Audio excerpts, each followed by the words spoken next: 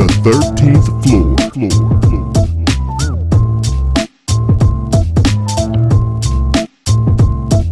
The 13th floor. Easy.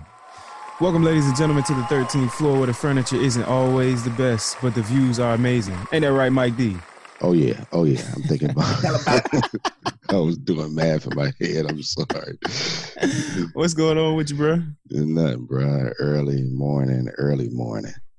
But I'm up. I got up today. On time, even. Kind of, sort of. Not really. We were working at it. DJ Barry B. Fresh, what you got going on, bro?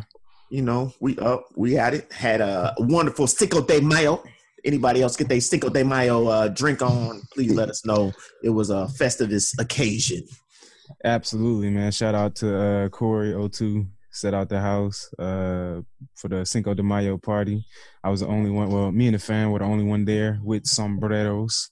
But it's crazy. We walk in and everybody's immediately like, "Oh wow, y'all really did that! I love your hats." I'm like, "Yeah, it's Cinco de Mayo. What are we talking about?"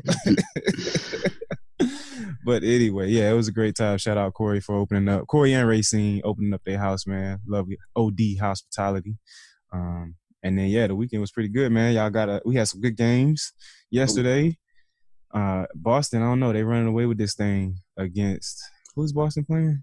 Philly. Philly, which that series has been very telling. First off, for the Celtics to watch them doing what they're doing right now with their two stars, like superstars, all stars out right now is nothing short of amazing. Watching what's their point guard? Rozier. Terry Rozier. This guy has come in and has not missed a spot. He's dropping 26, 28 points a night, 8, 9 assists, like really been phenomenal to watch. I'm very interested to see where a lot of those guys are going to wind up next season. Oh, they got to stay. Well, but money always comes into play with stuff like when you see that you can play this good when it counts in the playoffs. At least one of those guys, one of those main guys right now is going to be gone because he's going to get some money. He's going to finally get that. Here's the problem with that, man. And people don't value it enough, and I think they don't value it enough in life in general. Chemistry is everything. So you can have one Terry Rozier go somewhere else. You can have one Jaylen Brown or even Jason Tatum. One of those three who are the core right now since Kyrie and Gordon Hayward are out, go somewhere else and they can mess around and be James Harden. James Harden was great when he first went to Houston, but he didn't win anything until he got, what's his name? Ryan, when he got Chris Paul, you got Trevor Ariza. You know what I'm saying? So I hope I don't see it happen because they're just going to be such more of a formidable force. Like Cleveland could barely do anything with them when Kyrie was playing with Boston. But you take these guys like Rozier and Tatum, Jaylen Brown's still going to start, but you move them into their bench roles. You know what I'm saying? So you got a dedicated 8 people in rotation that you would need during the playoffs. And then you getting Gordon Hayward and Kyrie back. For them to lose that based off of some money, like I would hate to see it happen because I can't imagine it. However, I also can't imagine, hey, I'll give you $50 million to come over here and play over here instead.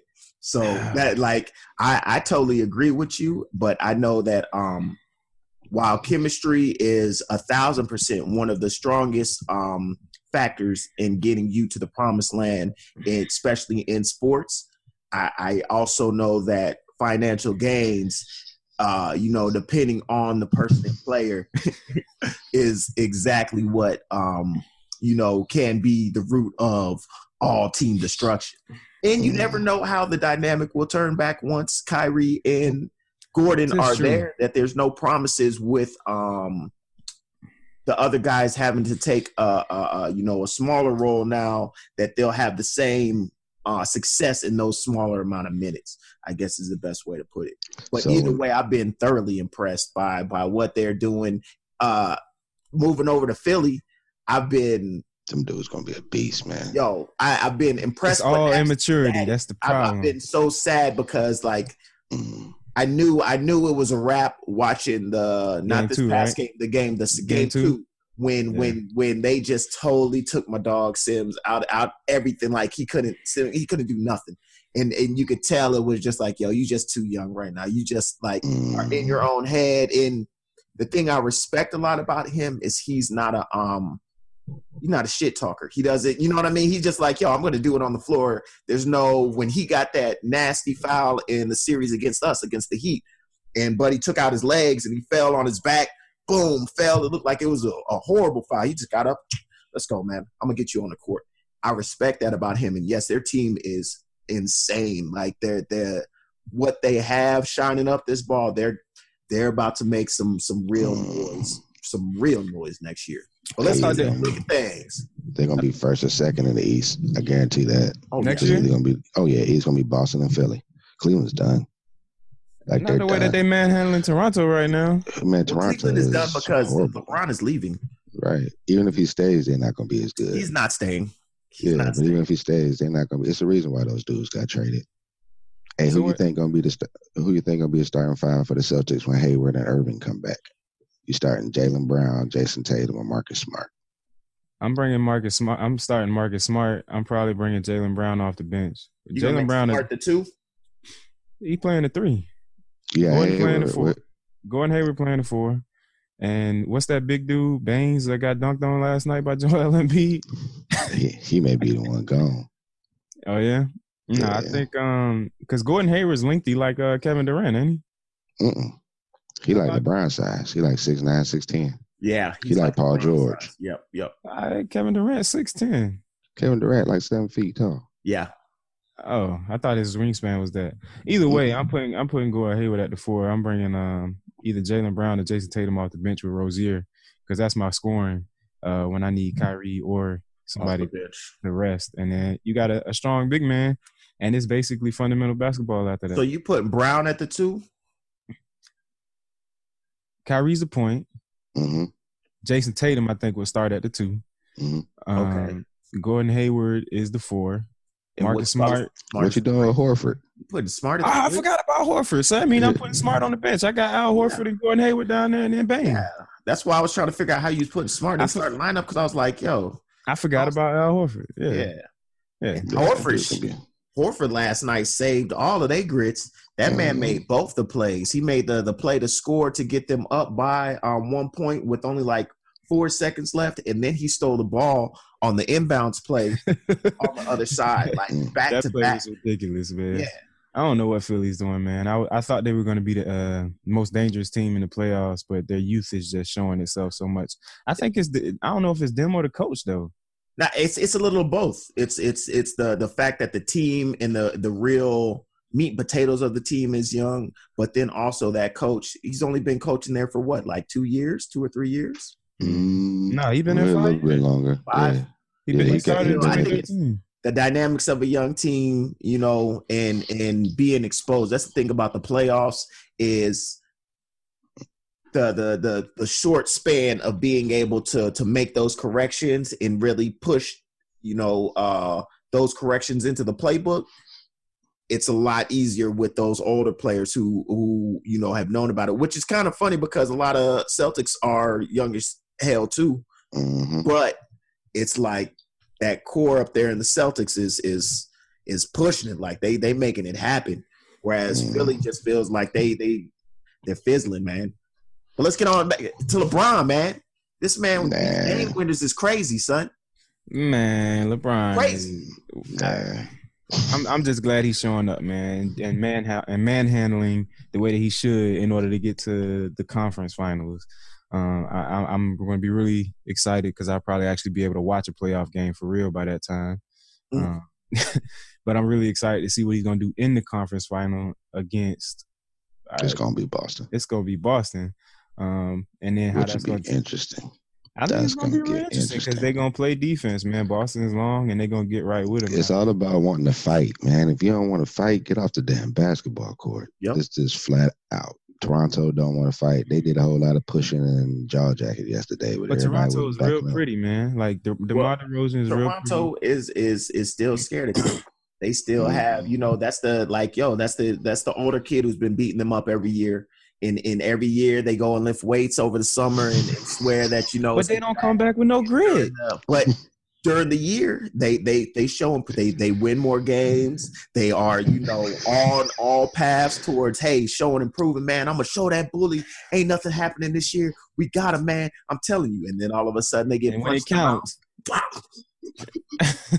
And it changes everything. Their game plan went out. I mean, as shocked as they looked after that shot dropped last night, in the look across the total bench's faces, I always talk about the Drake meme of just seeing him after game 2, where you can tell there is a real concern, a real shock, a real just total lack of understanding of what is going on, because they swore up and down that this was their year, and now for it to happen like this type of year and season is what causes shakeups like DeMar or what's the name are not going to be there next year. Like some big shakeup is going to happen now that it's like, yo, we need to do something crazy because we're not winning it with what we got. But you're the number 1 seed in the East. You're consistently in the playoffs. So it's like, what gets Toronto over the hump? Cojones. And you can't bite it.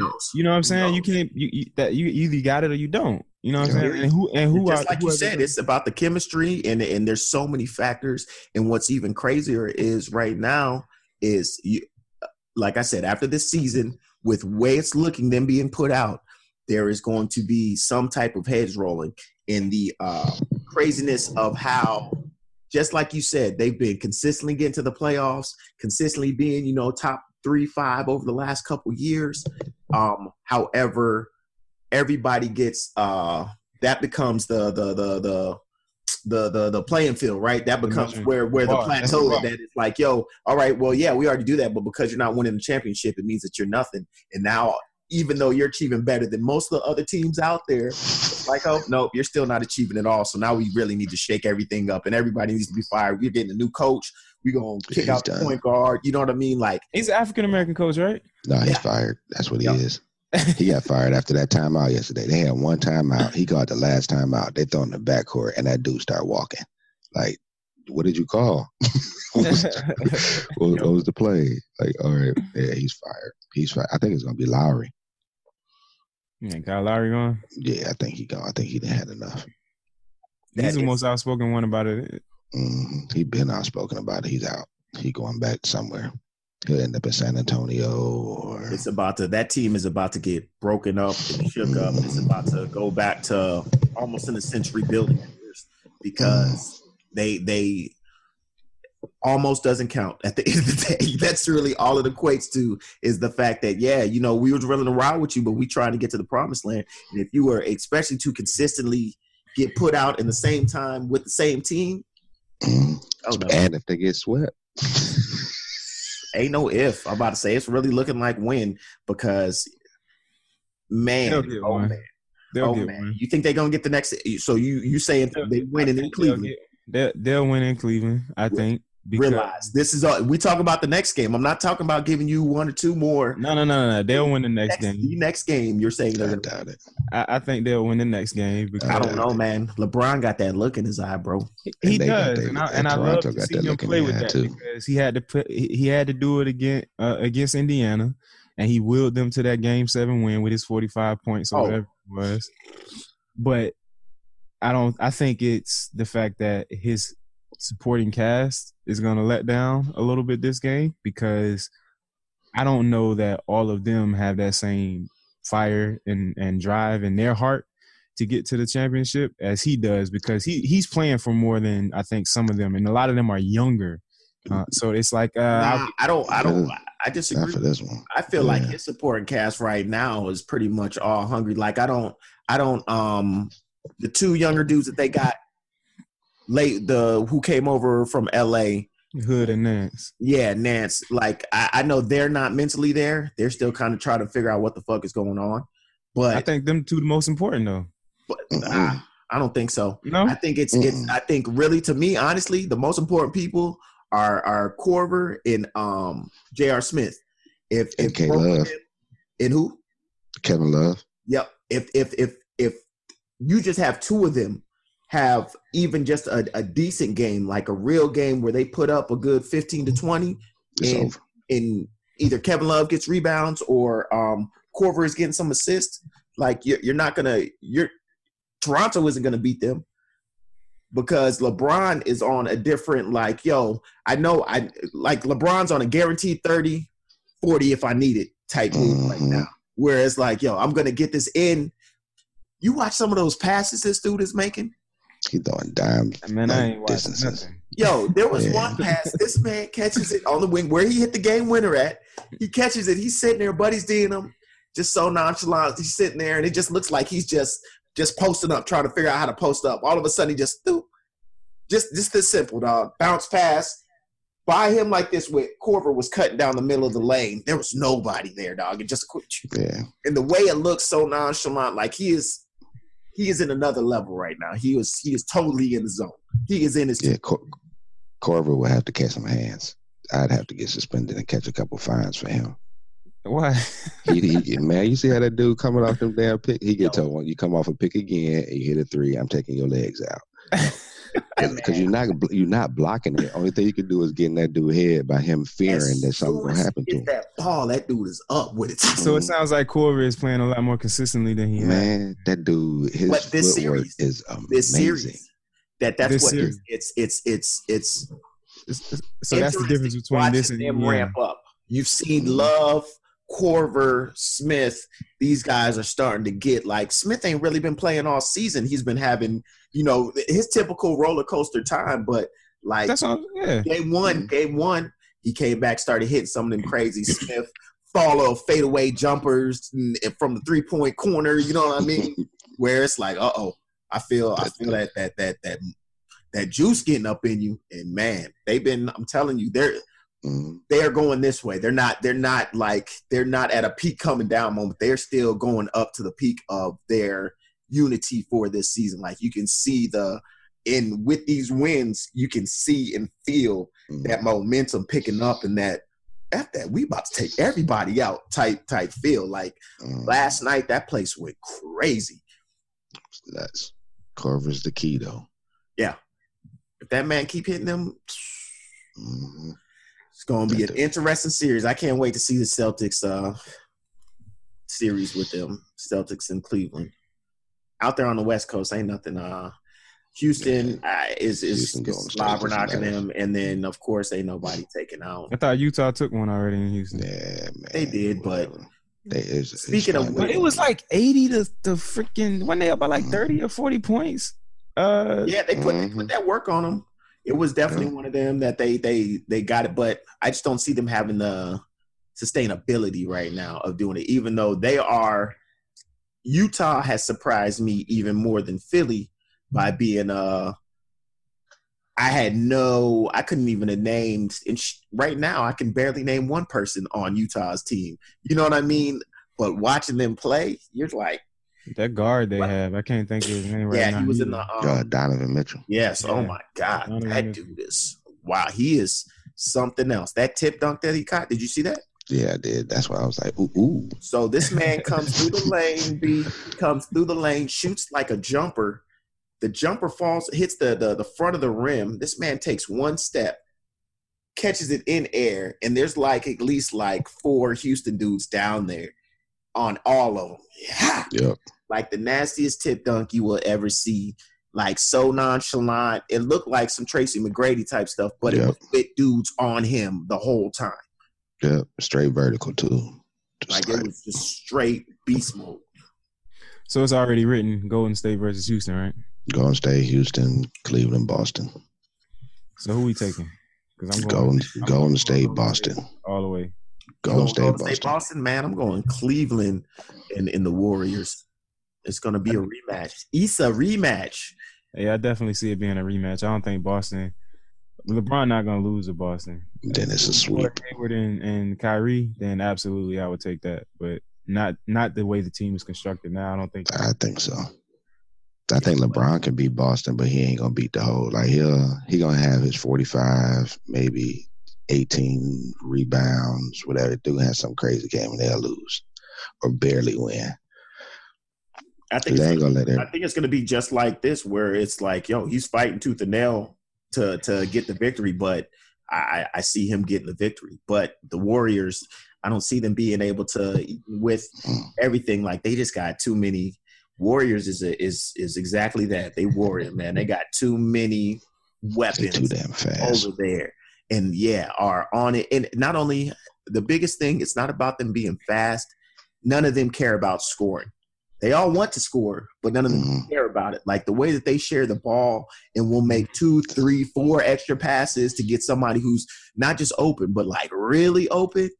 That's what changes everything. That's done. Yeah. That shit snaps too. Wow, bucket. It's like watching a ballet, man. It's like beautiful because it's just like, yo, I already thought this dude was open. He passed to the other dude who then passed to the other dude who was really wide open. Mm-hmm.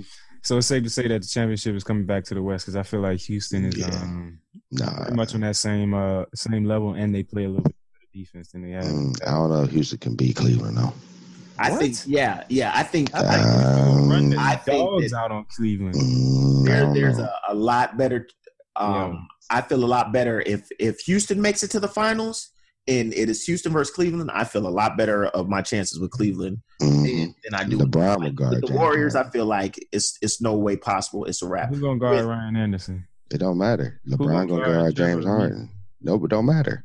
Like it's almost like Chris Paul. So you saying Chris Paul, Trevor Ariza, and Ryan Anderson? They're gonna run them dudes out the dang on gym. They whole and thing LeBron is Harden. And LeBron, yes, he can. Sorry. Yeah, because Harden not gonna get those calls. Like all them foul calls that he get, he not gonna get them with LeBron. They're not gonna foul out LeBron. LeBron not gonna guard James Harden because he gonna have to do too much on defense, especially out there on the wing. If James is going off, he gonna guarantee LeBron gonna get the ball, and LeBron gonna be standing right there. Yep. Because all that going to the lane with the thing and this, and you get a free throw. Euro steps that go like this. Right. All of that's you're done. You're just gonna be walking while he doing all of that. And that come from behind block ain't working with a guy that's gonna reach because James Harden arms super long. No, but LeBron is super aggressive. He's gonna come with two hands like Superman and just pin it on the backboard. Yeah, it's going. Yeah, I'd have Cleveland. It'll be. I say Cleveland 6. I'm going on my man James Harden. I think they'll beat Cleveland. I think they'll take Cleveland in 6. And I would say 5 because they're gonna shoot lights out. I'm confused at how James Harden make scoring look. That dude, James Harden be traveling, bro. Y'all watch. He's doing a lot more than traveling. But it's still. Even with it, he carries and he does all kinds of stuff, but it's still just like amazing how he's so fluid with it. Yeah, like his vision is just crazy. It's crazy. Mm-hmm. It's like having like him. It's like watching Le'Veon Bell like on the football field. Yo, it's so patient and slow, but just fast. like and it's you're slow, but you're lightning quick because it's like slow the way to the that's a. Mm-hmm. And you see him change gears too, because he'll start going for a little bit, and all of a sudden they do the jerk, and next thing you know, he start pulling away. Where'd he go? Yeah, I see that twice a year. So Mike, man, I want to come to you, man, as we jump on this Kanye train. As the elder in the room, have you heard his most recent comment? Nah, I just saw the clip on it. I heard it right after I heard his first one with the conversation with T.I. that we was talking about last week. So to hear that come out his mouth, he was on a roll. So I don't know what happened. Yeah, he was on a roll, man. He got into it with some TMZ writer or producer or somebody in the background at TMZ, and the guy at TMZ actually put him in his place pretty well. I like that. But to come out of his mouth with slavery as a choice for over 400 years is to me it was an oversimplification of something that's much more complex, and kind of it almost seemed ignorant. It's a shocking statement from him. Well, let's hold on easy. Now. Is it taken out of context? Y'all know, yes. I'm about to say yes, it is. First off, we're not going to, again, the Kanye lover in the room. No, Omo. It was. You can't take one sound bite and allow it to be what creates your opinion of something. B, he was, none of us taken to the accord the craziness of what his life is and what he does or doesn't pay attention to. So as far as his comments, he did later come back and expand on, I'll say, I don't want to say clean up, but expand on what he meant with the statement that he made. And there have been many people who have agreed with him once he was able to fully express what he meant by saying it was. So what did he mean? And saying it was choice, he was more so talking about the mental enslavement in the fact that it is some type of power that they had over us for 400 years, when there were many instances we had the majority, that we were so mentally enslaved that we were not able to push out of that, because he feels, let him be in that same situation. He is not letting somebody put that type of pressure on him for 400 years. He's not saying that it was, oh yeah, everybody was a slave, that was their choice and they're this, that, and the other. But it's more him pushing his thought of free thinking and free movement. It's not to say that, of course it was a correct statement to make or a smart statement to make, but I think also the swiftness of how it's irresponsible. Yeah, it definitely was irresponsible, but he was just speaking. Right.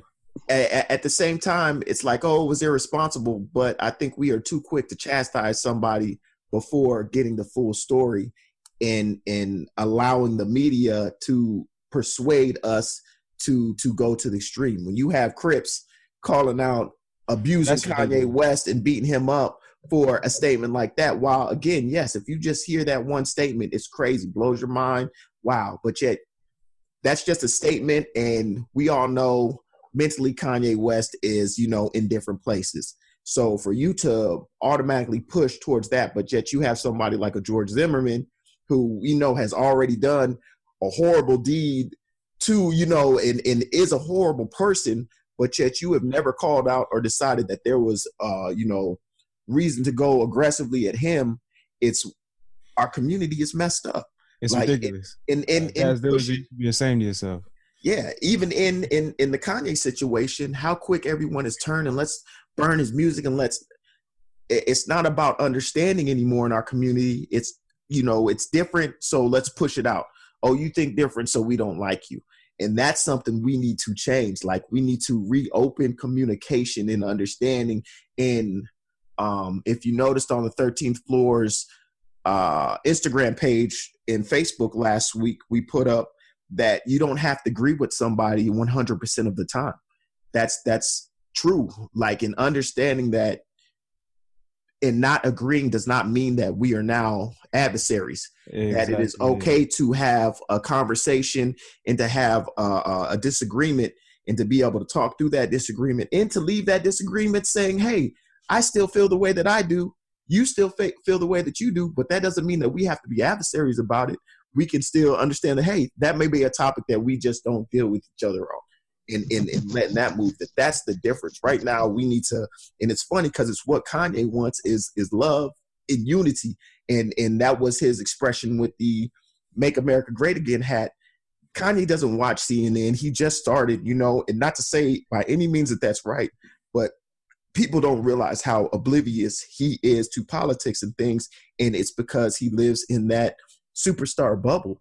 And his thought process was in wearing that hat. It was, no, whatever Trump says, it doesn't mean I'm flipping it in his head. Yo, if I wear it, then I'm doing something different with it. And it's about me showing, the peace, love, and unity. And yeah, I do want to make America great.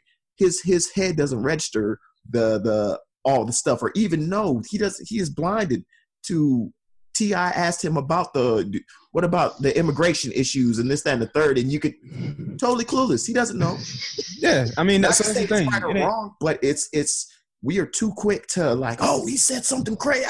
He's Kanye Kardashian. This guy is, he doesn't know nothing. His wife just pays for everything. It's like, no, man, this guy is, again, genius and psychopaths are like the same thing. They're just, you know, whether it's on the good or bad brink. And so to always want to, you know, push out people who have an issue instead of having the understanding and heart to want to, let's figure this out together.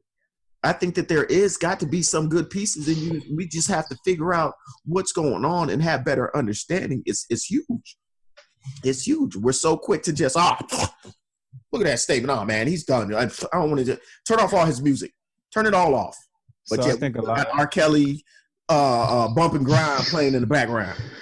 I respect you for that. You changed my opinion. So I'm a convert. I agree. Right. And 'Cause, like, as he said it, like, I saw the video with T.I. talking to him about the song that y'all were talking about. Yep. And T.I. was generally like, all right, man, like, I need you to help me understand. He was literally saying it like he was concerned about him. Like, because they you are. my boy, I know you for whatever. Like, what the hell is you talking about? And he started from when I wear the hat and this and that. He said, so what you trying to do with this song? And Lee took his hand. He said, you know what? It's irresponsible. And he started continuing to explain it and explain. He was like, half the stuff that Trump does, I don't believe in. And T.I. was like, well, tell me what half you do. Right. And then He they said, like, what's the stuff that you do? right. And then he kept talking, and then they like clipped it. And he was like, so play the beat. And then he played the beat. T.I. listened to the beat. He explained what was in the lyric of his song and how it meant to what he was talking about. And then the next thing you know, they making the record. So it's like, you can see this it's just like he said, like, man, you nuts. It's dude. having the open dialogue, though. It's having the love. And look, T.I. said it. He was like, man, we can't lose Kanye. The black representation cannot lose Kanye. Like, Kanye is a genius, a pillar in the, you know, like, he raised us, period. And for us to think that we're about to just let him, you know, be pushed aside due to some potential mental health issues without truly, you know, validating his genius and trying to figure out and expose it to take us to where we need to go, as opposed to allowing us to push him to be an outcast and not to continue to not let his ideals and what he's trying to do and what makes him so crazy and has his brain so jumbled up is because he's not able to execute all of these ideals in instances that he thinks is going to make not culture, humanity better. Like, he's not looking for, oh, well, I want to make some new hip hop sneakers because new hip hop. Kanye thinks on a global humanitarian thought process and what can we do to make the world better. And while it may not always be articulated the best, it's his heart and his thought process are in the right place. And we need to stop, as a community, as humanity, stop pushing out people who go against the grain or who seem like, you know, their thought process is not with the masses, that we just automatically typecast them as, you know, crazy or there's some real issue just because they're different. They think different. They want to do something different. They want to swing from, hey, Kanye said, what if instead of hate, All right, hold on, Fresh. show love for We're going everybody? for a minute. All right, so there's a difference between having different ideas and making irresponsible statements. All right, so we can agree. It's not a statement, Yeah. though, but you got to realize when it's I'll ask you, what's the difference? It'd be a statement if he just said that and stop. Like, that's it. But when there's what's the best way to question? What is the way to be able to, like, it wasn't a statement. It was a statement. We the public are taking it's a statement taken out of context.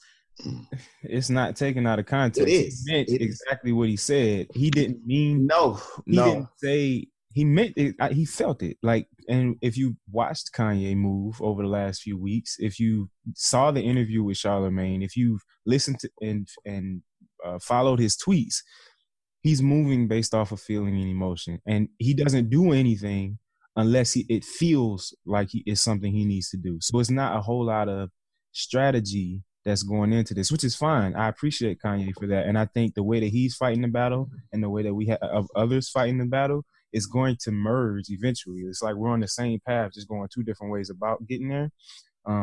But it's irresponsible. It was an irresponsible statement, and you have to check that. So Kanye doesn't learn from this without that TMZ representative who stood up and quite frankly told him how disappointed he was in the statement, because had that conversation not happened, Kanye wouldn't have walked up to him and that dialogue would not have continued, and Kanye wouldn't have learned how he offended and how he misspoke to clean it up the next time, because I absolutely know what he was trying to say. It's just certain things, you can't simplify slavery to the point where it's just a life or death decision.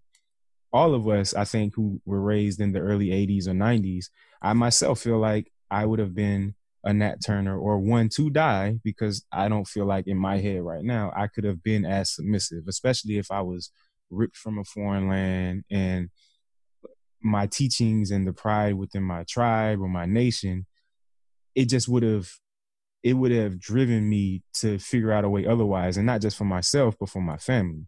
But when you take into consideration the mental slavery that happened, these people being ripped from their families and basically being told like this is the best way to live. You have mothers that don't want to see their children thrown overboard. You have fathers who don't want to see the worst happen to their family. So, okay, if this is what I have to do to see my family be in a living condition, then that's what I'm going to do. So when you take all of that into consideration, it's easy to say, oh yeah, they were slaves for 400 years. I mean, for that long. And then it's like you don't even take into account the amount of slave revolts that there were, because just because all we know about are the Nat Turners and Harriet Tubmans of the world, there were hundreds of slave revolts that were just unsuccessful due to one person or two people, that just were bonded to the master so much that they basically snitched. So it's a much more complex issue, and just because he has the ability and the freedom to state his opinion doesn't mean that we shouldn't come behind to correct that, because we absolutely do need Kanye. I love the direction that Kanye's on, and after following him for the last few weeks, I've grown a much larger appreciation for him as the man and what he is trying to do with his fashion, with the factories that he's trying to build, with the communities that he's trying to build, and the humanitarian aspect of him. Because as you stated earlier, everything he's doing, I feel like Kanye is like 5 or 10 years ahead of us right now. And I feel like he's like always been 5 or 10 years ahead of everybody. And as soon as we catch up, he's going to be down the road again. So I appreciate everything that he's doing. I just feel like we as the community have to continue to kind of keep him, you can't box Kanye in, and he'll be the first one to tell you that. But you can't let him run so wild and rabid that he starts affecting other pieces in the movement. You kind of got to keep him boxed in or keep him in his lane so that he can inspire the change that is this summit that's supposed to be happening with, Pastor Daryl Scott or whoever that guy is. This guy. Yeah, I'm gonna have to look more into him. But Kanye sparked all of this. You know what I'm saying? If Kanye hadn't made the statements or given the tweets, it doesn't seem like these things we wouldn't be having this conversation right now. We wouldn't have the people who are looking into who are becoming more politically active and, feeding their minds and learning more about the political processes, the candidates and legislation that's going on. I feel like none of that would have been happening, or it wouldn't have started for certain people had Kanye not jumped out of his box, or maybe stayed in his box and said the crazy shit that he said to inspire those people. Look, I think that's what gets the freshest point about the genius of him, because it's not that he's doing it. Like, I think what you said, he thought through all that, but what he got on the end was what it came out as. And it's almost like it's not the emotion. Like, I can see him truly having almost like a detachment in terms of emotion, because for him, it's just fact. It's not emotional. Like, why are you getting whatever about it? Like, this is the way I process stuff. And on our end, the freshest point, like, is we're judging him based off of how we would react and what we would say and what we would expect other people to, right, not coming to the understanding that he's completely different. Like, right. It's almost like if you think of Big Bang, it's like having a conversation with Sheldon. Like, that dude is like, you're in my seat, like, get up. Or like his response is back. You be like, man, that's just insensitive. Like, that straight was cold. He ain't get it. Like, it was a hole. But he does it. It's like, that's Look, I apologize if if America felt that my direction was that we should let anyone just, be able to fluff over the comments that he made. 1,000%. you know, he has to take responsibility for even the fact that that soundbite was cut the way that it was in order to create like just wasn't cut. that was I don't know what you're laughing at. Like because it's a whole minute and a half. Like I've seen the but whole it's a whole video.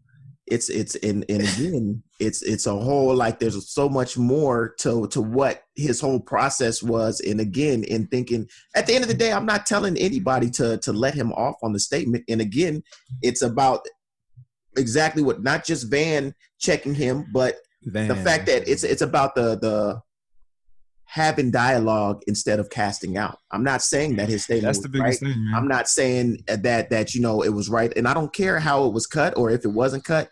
I'm just saying the point is that instead of casting someone out when they make a comment or show something that might be a little bit against the grain, or opening up the dialogue in order to have better understanding is where the value is ultimately my point. I'm not looking for Kanye to be for it to be okay for him to make such a foolish statement and for it to, especially with the reach of his voice, that isn't my point by any means. It's about the understanding in the conversation and dialogue afterwards and making sure that we have that dialogue as opposed to allowing somebody to make a statement and then never finding out the back end of it and allowing what potentially is a horrible statement that was caught to not be verified and understood and see if there is something. Because at the same time, Kanye could have turned around and be like, yeah, I said exactly what I said, how I meant it. Yeah, man, there was a choice. He could have said that, but he did not. He did not. And he didn't because he had to accept the gravity of his comment. And he had to be held accountable for it.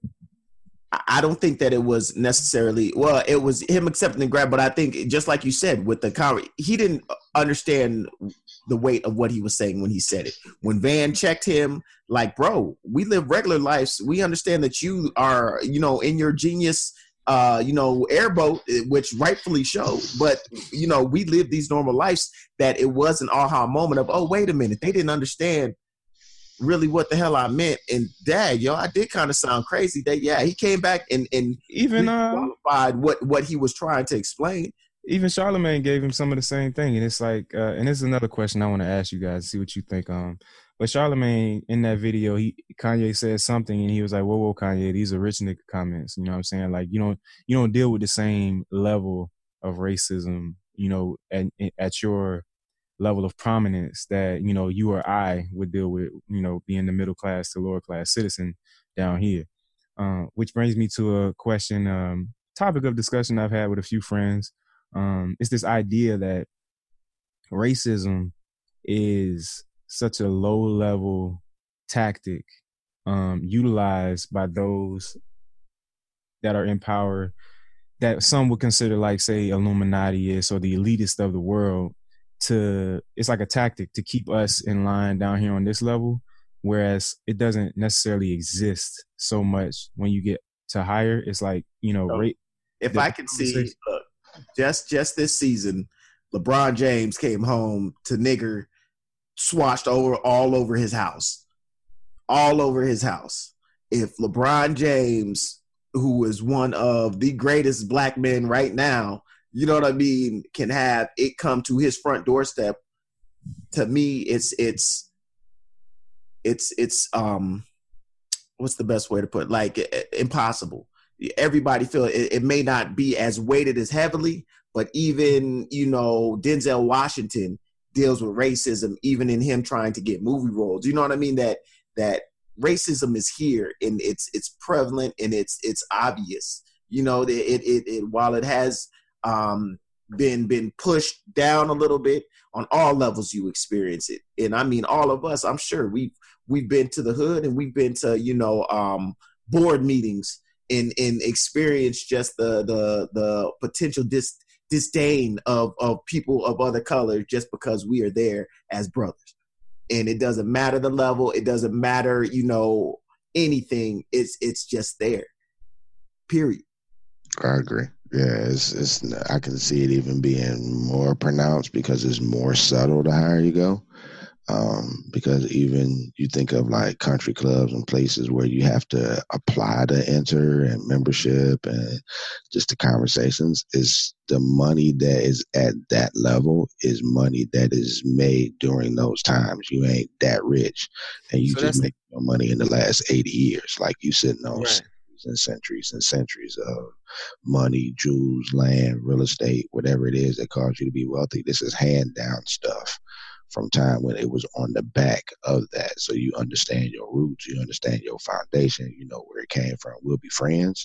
I shake your hand, but other than that, that's just only in a business venture.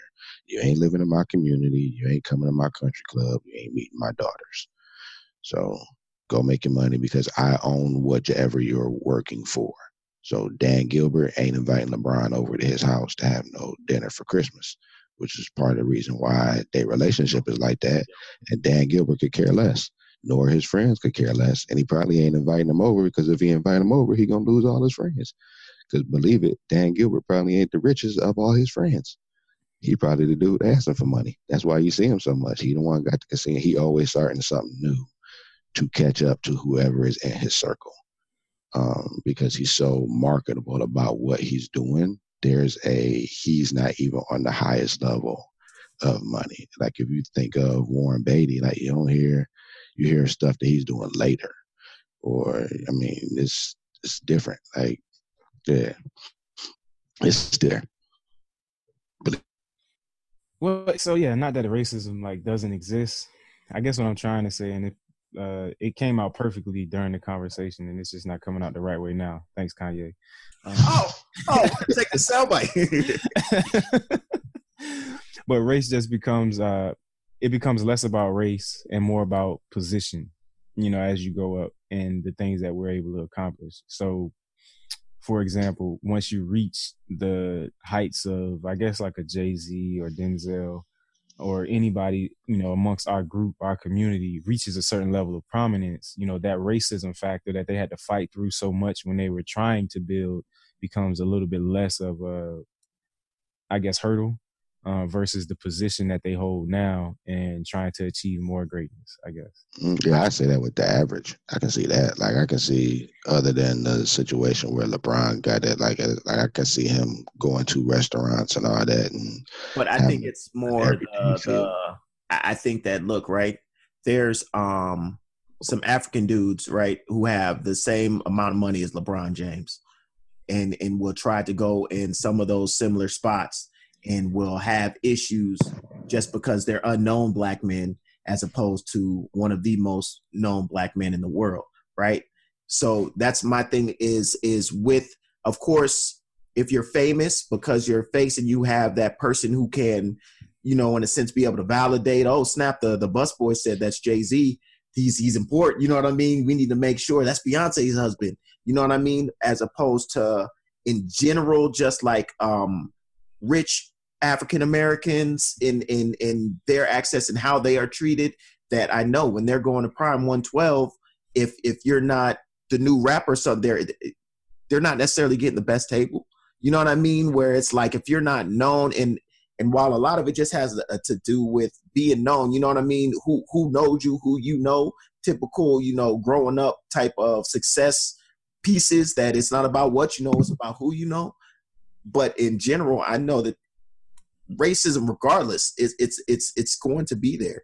And even with a lot of money, a lot of success, I guarantee you talk to any of them, LeBron, Puffy, Jay-Z, you know, you can go down the list of all the rich, you know,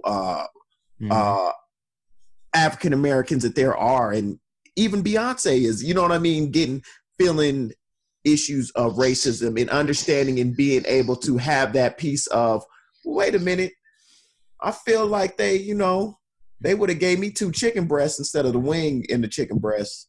You know, like there's always those moments, but it's because it's so systemic. It's so built in. But with all that said, it's for us to be able to push past. Like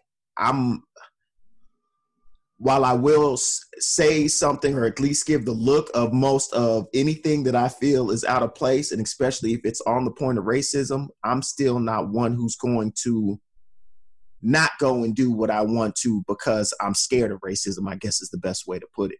You know, like it's still under, like, it's about being able to understand, know that you might come in contact with it, but being able to be strong enough, articulate enough, and mentally strong enough to combat it with you know, love, wisdom, and kindness in a sense, as opposed to just automatically being on, I'm going to see red and fight everybody.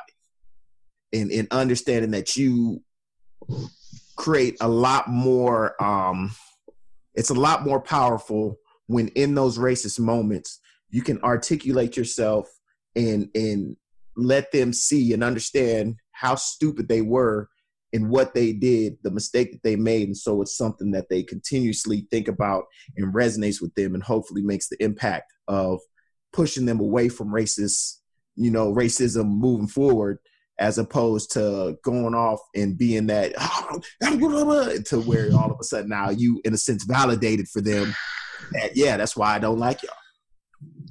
Love, wisdom, and kindness. I like that. That's what we call in this episode right here. Hey, Love, wisdom, all right. Hey, before we get up out of here, man, we got to go to you for the crypto biddy this week, my man. We back. We still here. Yeah, man, crypto been crazy, real crazy. We just, just tickling 10K. You want me to cough too? Back in December. Oh man, that was very Donald Trumpish. It was on the upwards of 20K. It was right there touching it. And the past couple months, we've barely been able to see an $8,000 Bitcoin, whereas this last month has really seen things get back to upward movement, where we are right now just touching 10K. Like, we've been 9,800, 9,900. So it's really exciting to see that momentum start to get infused back into cryptocurrency. Of course, as that has grown, we have seen a lot of strength in the other altcoins that are out there. So I've seen a lot of my Wan chain and even Ethereum and Ripple. There's been a lot of movement across the board. We saw Verge coin actually became the first cryptocurrency accepted by Pornhub. So Pornhub, now you can go ahead and buy a membership with Verge cryptocurrency. So the penetration, no pun intended, of cryptocurrency has been phenomenal, in watching the expansion, especially over these last 30 days. And really, as this summer is turning, we are watching things heat up and watching a lot of new, actually, really, I won't say new, but really watching a lot of these cryptocurrencies start to expand and execute the projects that they were initially created for, and watching how they are going ahead about the processes of instituting their products and services has been really cool to watch. And it's definitely the water droplet in the bucket of what the future is going to bring, by way of how this blockchain technology is going to be able to just totally change the way that we do business in many other things on a whole. So crypto's booming. Again, if you ain't in it, you need to get in it. Check the website, cryptowithfresh.com, Facebook group, Instagrammies, all of that good stuff. Holla at me. Let me know what you doing. If you invested, or you stressing, or you not, let me know. Let's get it. A couple things before we get up out of here. First, remember that you can get this podcast any and everywhere: iTunes, YouTube, SoundCloud, Google Play. Make sure you follow us at 13th Floor, please, on all your social media handles. Mike D, you got something important you want to say, so I'm going to go to you. Yeah, I got something. I want to give a happy birthday to my dad. Papa Matthews. Yeah, this would be his 80th birthday today. So, going strong. Yeah, so salute, love, Daddy. Stick wisdom. That's the wisdom, ladies and gentlemen. Right. Stick wisdom will get you. Two things. Yeah. So is this a Avengers movie? Is it worth me going to see in the movie theater, or should I just try to stream Oh, it? 100%. You definitely got to go watch that in the movie theater. I'm not a 3D type of guy by any means, so I'm definitely go 2D and make sure it's only a volume few up right. I think are worth the 3D. I got a question. If you had to choose between Solo and Avengers, which one are you going to?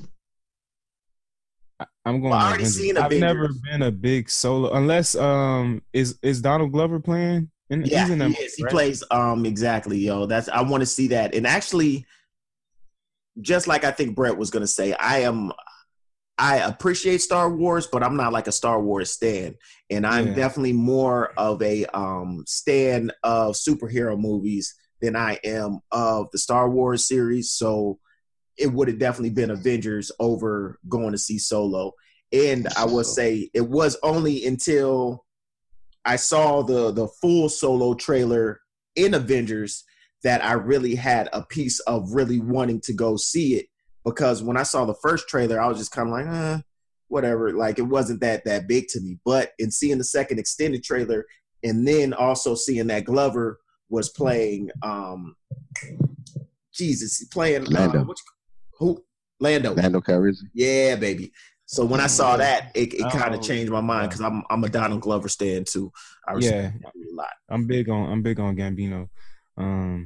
But yeah, the only reason I ever got into Star Wars is because of the bros, like, because my line name is Darth Vader, and so that's how I got into. Let me figure out who this character really is. You feel me? So when I went back and watched episode 1, 2, and 3, then I had an affinity for freaking Star Wars. But outside of that, I mean, I don't really care for it. And I grew up watching them and remember not really caring for them when I was. I remember, I was about to say, when I was young, I remember watching them, and not that I didn't care for them, but they weren't like, it didn't resonate with me like I watched them because it was like the thing to watch, but it wasn't like, oh my God, like it's like cool, okay, it's different, and like I could respect the special effects and everything, but it wasn't like, oh my God, I gotta watch Star Wars this year. You know what I mean? Like there was a long time I didn't care nothing about none of that, and I have not seen all of the episode 3 or whatever, like all of the ones that have come out lately, and like the last one, the one that came out before this, I didn't go watch that.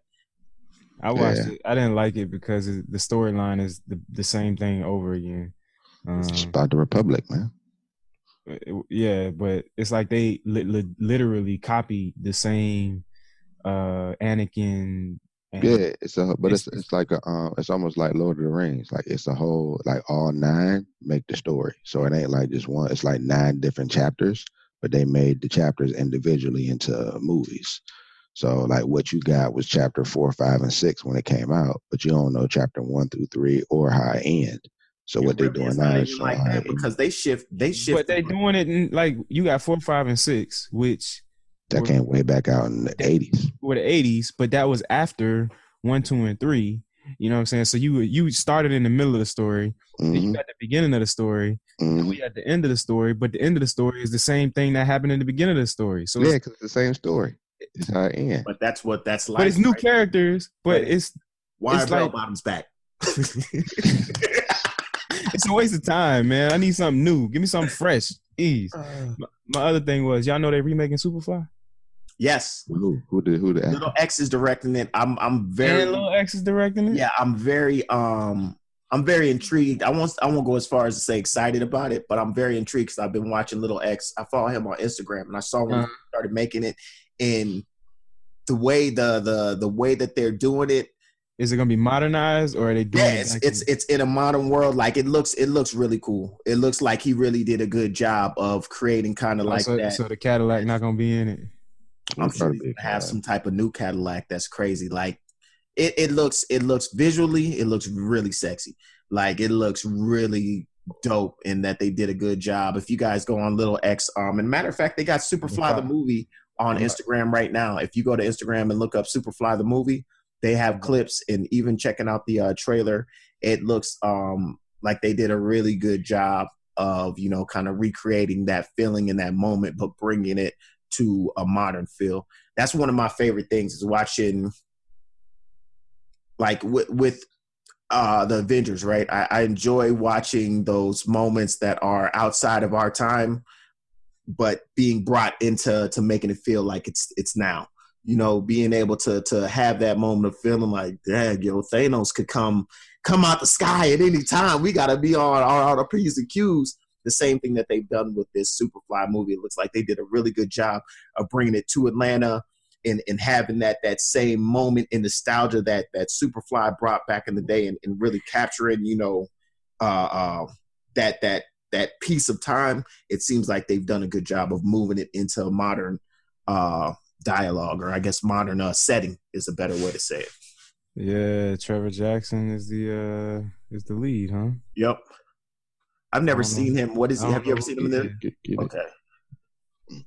I don't know who he is, but I think he looked like he was a new dude. But I mean, there was some player like the like I said, the visually, it looked extremely like just amazing. It definitely looked like they did a good job of capturing, like, these are dudes with money. Like Superfly was a Superfly, and like the new era that he got to capture, it looks like it's going to be a good flip.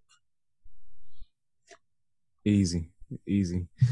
All right, ladies and gentlemen, we up out of here, man. Appreciate y'all spending y'all Sunday morning. Well, it's Friday afternoon by the time you get this thing. We done here on the 13th floor where the furniture isn't always the best. But Mike D still got it. Oh, look at that. The 13th floor. Thought about a retirement, folks.